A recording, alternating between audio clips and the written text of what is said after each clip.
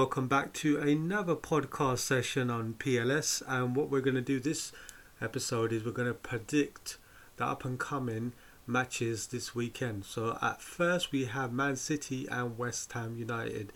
Both teams have been very consistent, pushing those 3 points each game as it goes along.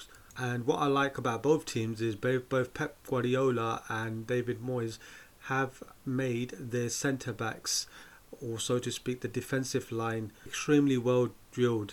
However, obviously Man City have had a run of 19 straight wins. The Hammers have taken a point from them at the London Stadium back in October, near the start of the season.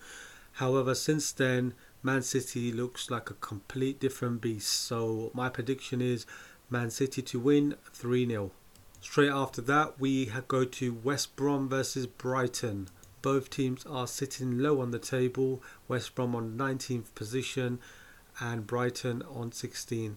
I think this will be a very tactical game. The battle will be decided in the middle of the park. So I think this one will be a 1-1 draw. Next we have Leeds United versus Aston Villa.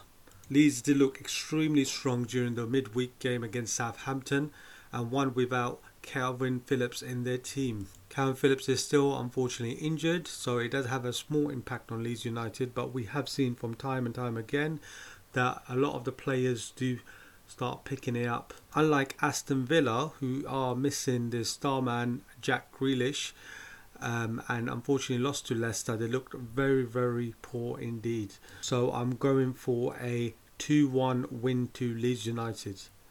Next we have Newcastle versus Wolverhampton.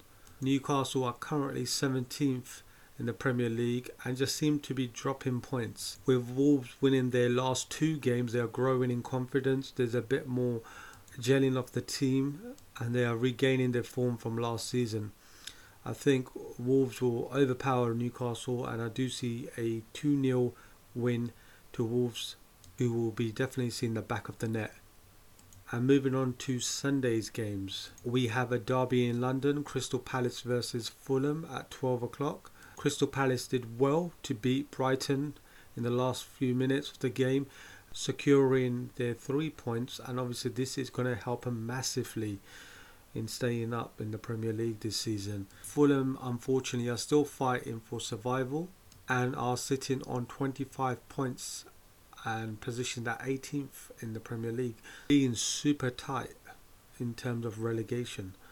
I just feel like there's a bit more quality in Crystal Palace in comparison to Fulham, and I do see a 2-1 victory for Crystal Palace. And at the same time we have Leicester versus Arsenal. Man City toyed with Arsenal last week and did win, securing all 3 points, making it 19 wins in a row, a 1-0 victory against the Gunners. When analysing the game, we could see that there was so much quality in Man City and Arsenal just couldn't contain them. In the first few minutes, Raheem Sterling did score a wonderful header. Leicester, meanwhile, looked extremely impressive against Aston Villa, securing 3 points. Their front three, James Maddison, Harvey Barnes and Vardy, looked extremely sharp, and I don't think the Gunners will be able to handle them. I think they will control the middle of the park really well and break on the counter-attacks. Arsenal unfortunately are stuck at the middle of the table, and I think this game was going to show Arsenal what they're actually missing in terms of quality and consistency, what it takes to be in the top 4 and playing for a Champions League spot. Leicester have been playing on the front foot. They look very solid. The team spirit looks wonderful. They have plenty of attacking power, and most importantly, they take their chances. There's a massive transformation at Leicester where it just seems that before they used to rely heavily on Jamie Vardy. Now there are other players like Maddison, Barnes stepping up to the benchmark and assisting, scoring goals. I do see the Gunners scoring a goal. However, I think the Foxes will win this one at 2-1. So 2-1 to Leicester City against Arsenal. Next we have Tottenham versus Burnley at 2 o'clock. How times have changed for Jose Mourinho and Spurs since October. Some people were thinking they were actually going to win the league, win a trophy after a long time.